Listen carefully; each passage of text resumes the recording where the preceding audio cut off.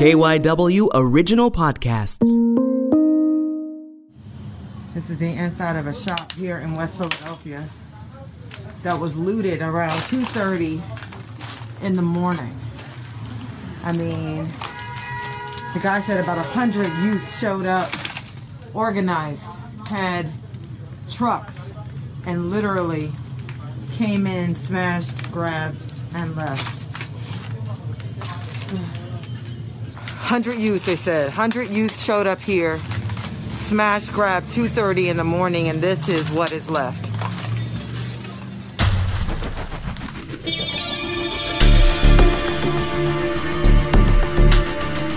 This is KYW In Depth. I'm Tom Rickert.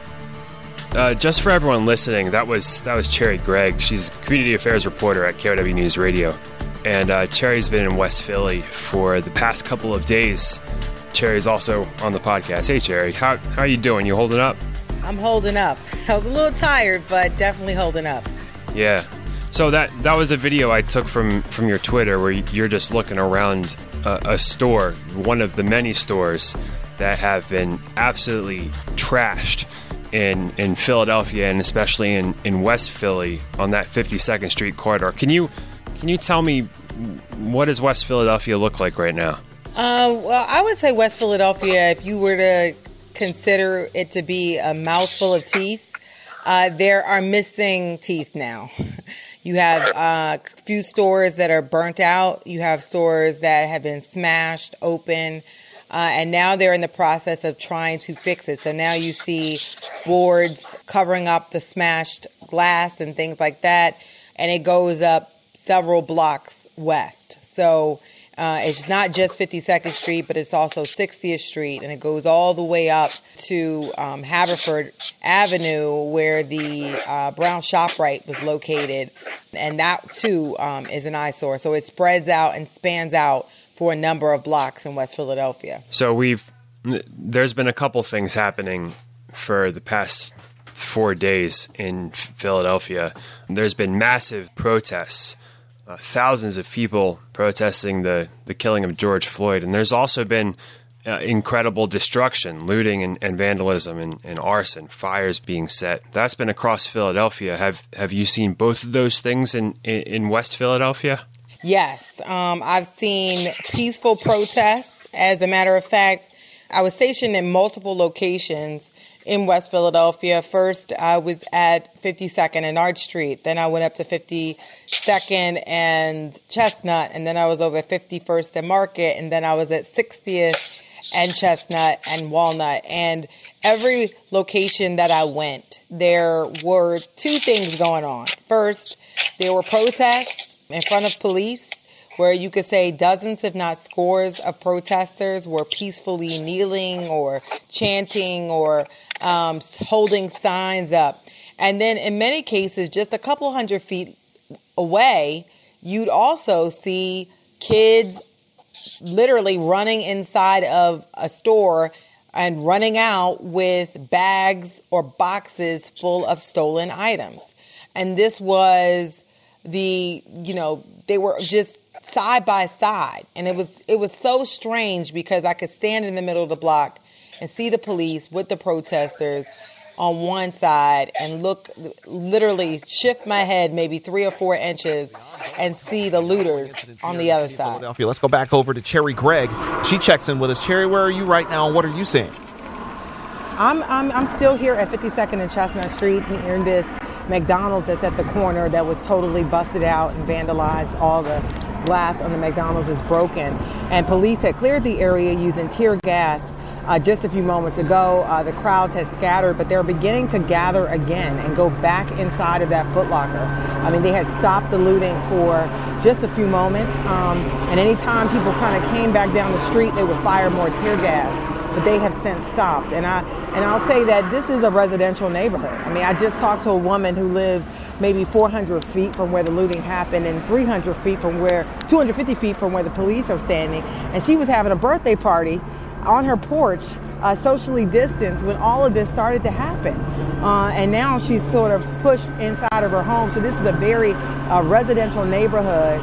And while police had stopped everything for quite some time, the people are coming back, and they're literally going back inside of the Foot Locker. And I'll say that police didn't clash with anybody. They just kind of shot the tear gas and cleared the area. As soon as the tear gas cleared, all the people came back. And I talked to a number of the residents as I stood away from the tear gas so that I could breathe again and could stop the burning in my eyes. And what they said, I heard people screaming and so upset, like, why are you burning down 52nd Street? Why are you doing this? We don't need this. You've been talking to people who live in West Philadelphia. What are they saying? How do they feel right now? They are devastated.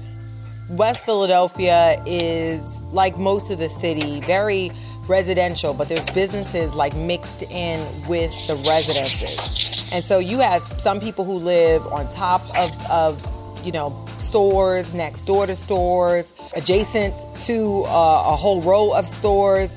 And so for them, this is their neighborhood. This isn't like, having a store looted. This is having like their neighborhood, their neighbor looted. And so many of them are devastated. They're even more devastated that this being an African-American community, that many of the young people who were looting were African-American. And they are extremely upset, too, that there were outsiders visible in the neighborhood. And I'll explain that there were young white kids dressed in all black who were standing there, and I've talked to people who saw them set fires, saw them do things, and sort of like kick off some of this stuff, and all the kids kind of followed along, the kids from the neighborhood. And these were kids, and I'm telling you, like, Tom, they were like 13, 14, 15, up to like 19. I did not see in West Philly. It was very different from what happened in Center City, because in Center City, I kind of saw a lot of younger people, but I also saw some older people. But in West Philly, it was like kids, literally like middle and high school kids. So what's their theory? The people who live in West Philly, why did the looting start? Who's behind it? Why do they think this group of white kids dressed in all black were doing there? Well, they believe that these white kids dressed in all black, and I saw them with my own eyes, which and it was very strange because West Philadelphia is heavily African American, and so you stand out if you're not black in West Philly. I mean, and it's popping. It's like, Tom, people on the corners, people walking around. It's a very busy area of the city, especially 52nd Street. So a cluster of white people, tatted up, spiky hair, masks on, all black, and on a sunny day, stand out. They don't blend in with the other folks, and they weren't hanging with any of the neighbors. It wasn't like they were going to see a friend and like the group was mixed. It was like they weren't talking to any of these people. They were together as a cluster. So I saw neighbors yelling at these people, "Why are you here? I know you started some stuff. Why are you here?" So this lady across the street is cursing these people out, yelling at them, saying, "You ain't from Philly. Why the F are you here? Starting stuff." That's what she said to those people. They are standing in the middle of the street. I'm going to go over there and talk to this lady because she was very upset, y'all. She was very upset. Yeah, I don't know. How you doing? I'm Cherry. I'm KYW. I saw you upset. Why are you so upset? That lady called them out. She was like, "Who the hell are you in our neighborhood, and why are you here to this group of white people?" They had on the black, the tattoos and everything. She was like, "Get out of our neighborhood. Get out of here. Why are you here stirring trouble?" She said she lived here her whole life and they never seen them before, and why are they here? I don't even know, y'all. I don't even know. And the old heads are telling the young people, like, "I saw y'all throwing stuff at police. Why would y'all egg the police on? Why would y'all do this?" And the younger people are arguing with them, like, we ain't, going back and forth. So it's definitely a community flashpoint and dispute. This is not going to be over for some time. A lot of people very, very upset. I actually interviewed a pastor by the name of Pamela K. Williams. She saw and reported this to police. A man in his early 20s, white guy, dark pants, beige top, set an incendiary device, what she believed was an incendiary device. She called police, and moments later, a fire started. Once the fire started, all the kids came, and that was where it went. And I will note that the kids knew when the chaos would start. They advertised it on social media. It took me a while to get a hold of one of these flyers, but I got a hold of a flyer from multiple sources who said that this had been advertised on Instagram, that all the kids would screenshot it and share it. And it was so strange. And I could tell you this, like being in West Philly, being there, seeing somebody crack open a beauty supply, 1 or 2 people go in, and then literally, Tom, like 50, 60, 70, 100 kids show up within minutes, and they all run into the hole. It was like, how did y'all know that it was here? Like, how did y'all know to come right at this moment? And then people would show up with cars, open the doors, all the stuff put in the cars, and they would speed off and go away. Now, mind you, police, just a few hundred feet away, not really tackling these people, not stopping them. And how could you? It's so many of the kids. It was just so many kids. I can give you another example. I stood at 52nd and Chestnut, and on my right side, if I'm facing north, is a McDonald's, which was busted out. People stole burgers from there. I understand there was shake mix everywhere, soda mix everywhere. And directly across the street to my left is a Foot Locker, where someone crashed a police vehicle into the back door of the Foot Locker. Kids were standing on top of the vehicle, hitting it with a baseball bat, smashing the windows, and then they were jumping over the car into the building in a hole that was made from the car running into it, right? And then they're all stuffing in this hole, coming out with boxes and boxes of shoes, apparel, all kinds of stuff, running down the street. And I mean, literally scores of kids. And I tweeted video of it, and you can see it looks crazy. Then you have hundreds of people standing to the side watching it all go down. It was chaos. Something you sent out on Twitter, I'm just going to read what you wrote. You said, "Stop burning our city. I spent last night in West Philly. People worked for years to build it up. End food deserts. Bring pharmacies and services." We were talking about that too before we started recording. What was West Philly like when you first started covering it?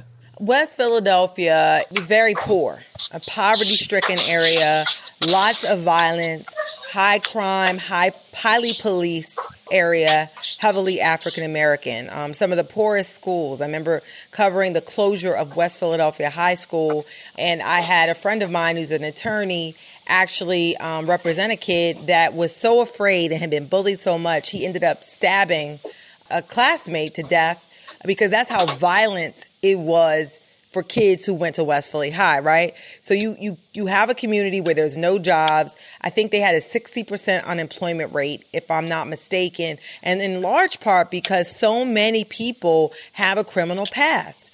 And so I used to constantly do stories about how there's a lack of opportunity, and many of these individuals are returning citizens and things like that. And so this was a real problem. So I saw them like kind of rise out of the ashes, so to speak. You know, they got the Brown Shop right over there. There was a new shopping center. More stores began to open. Then they started moving on down to 60th Street, started building up the 60th Street corridor, the 62nd Street corridor, and, leading into Upper Darby. And it was like, West Philly is starting to be dope, right? And they launched the Juneteenth parade. And so there was this parade, and they would have bands and music because, people were coming out there for fun, and it would be a night of peace. And for the last couple of years, they had Juneteenth. I mean, like kids, they brought everybody out. And it made West Philadelphia almost like West Oak Lane in the northwest part of the city, where it was now becoming this bustling corridor of life and economics, prosperity for Black people, jobs, access to the things that they need, and that returning citizens could now work because there was so much opportunity there. And I mean, they built up the L stop there. I mean, it was really starting to come around. And then boom, in just a couple of days, setback. And I have a feeling they're going to feel it for quite some time.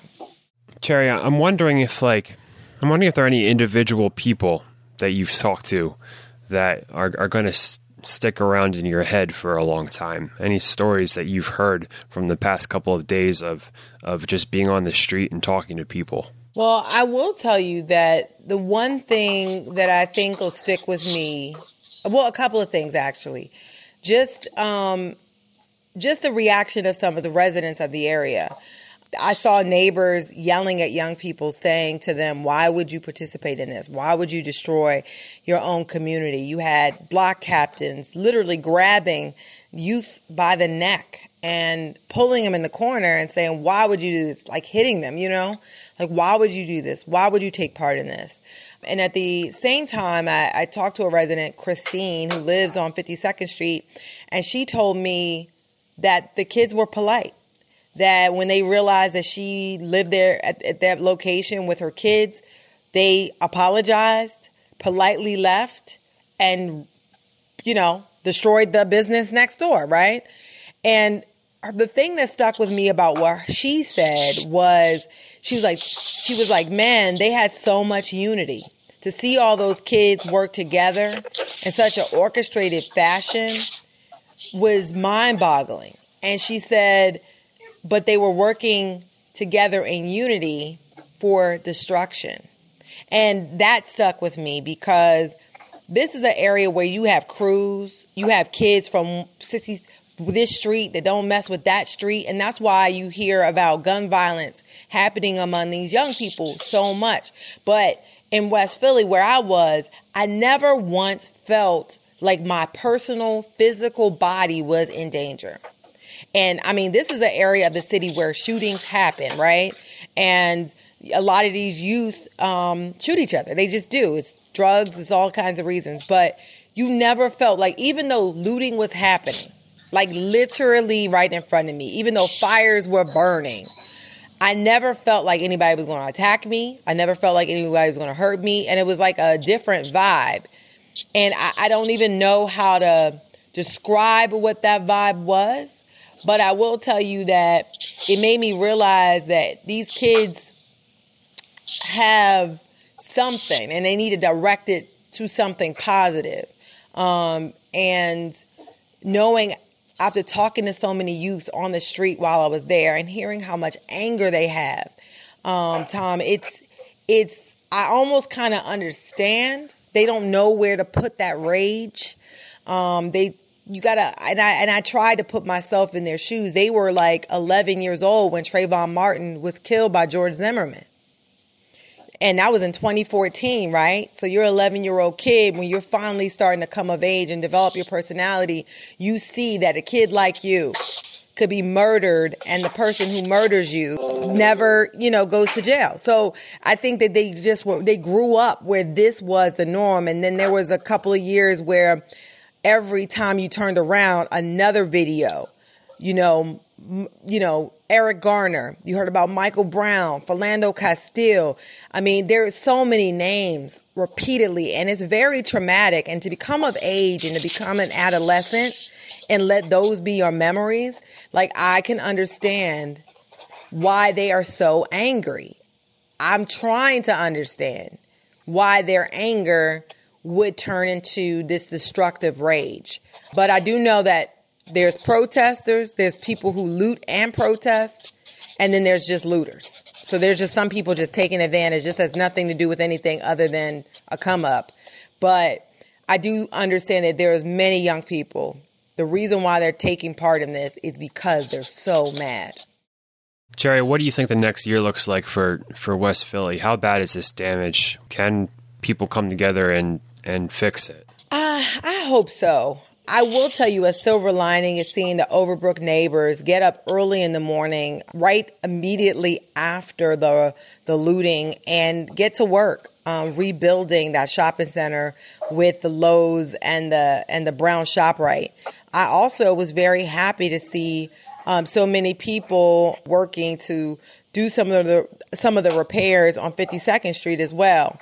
And one thing that stood out to me is when I rolled down 52nd Street, and I could send you the tape of this, Tom, there were some girls, a group of about a half dozen girls, chanting and against no justice, no peace. And they were saying that we cannot tear up our own communities and how much they wanted West Philadelphia to be fixed.